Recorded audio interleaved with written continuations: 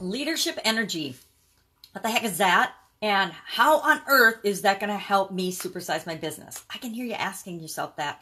And I asked myself that too, because I wondered, how is being a leader, being a better leader, and what the heck is leadership energy anyway? How is that going to impact me and me growing my business?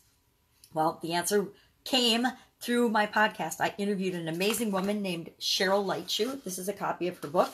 And it was one of my most popular podcasts so far. It's been the most listened to. I think the second or third most listened to of all of the podcasts I've done. And I've done over 1,000 podcasts this year.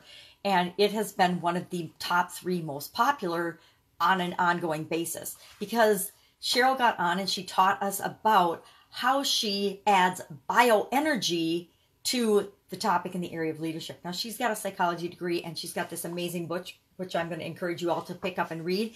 But I want to kind of do something different for Supersize Your Business. We have spent the last couple of months going deep in the strategies, the science behind growing and creating the business that you want. Then we've gone through, the last challenge was a mindset and examples of people's successful strategies. So we've done all of the nuts and bolts, strategic ways of growing and supersizing your business. I want to kind of bring home the message that we can do all those things, but until we become the leader that's capable of leading the organization that we want to lead, we can't create that organization. Until we get out of our own way in many instances, our organization will stall at different levels of development and growth, waiting for us to catch up. Either we personally catch up with our skills and abilities, or we bring on the people and the resources that will help us take our business to the next level.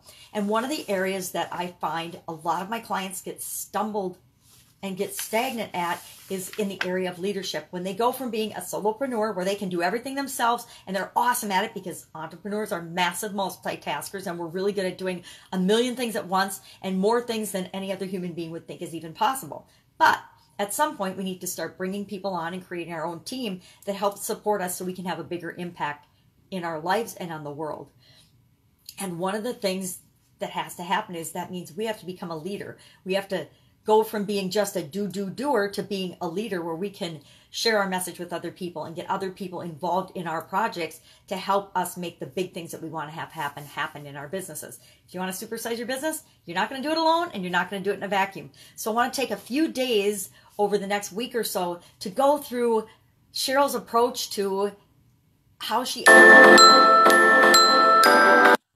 adds the topic of bioenergy in 7 different areas of your life, and how that dramatically impacts your ability to be an awesome leader.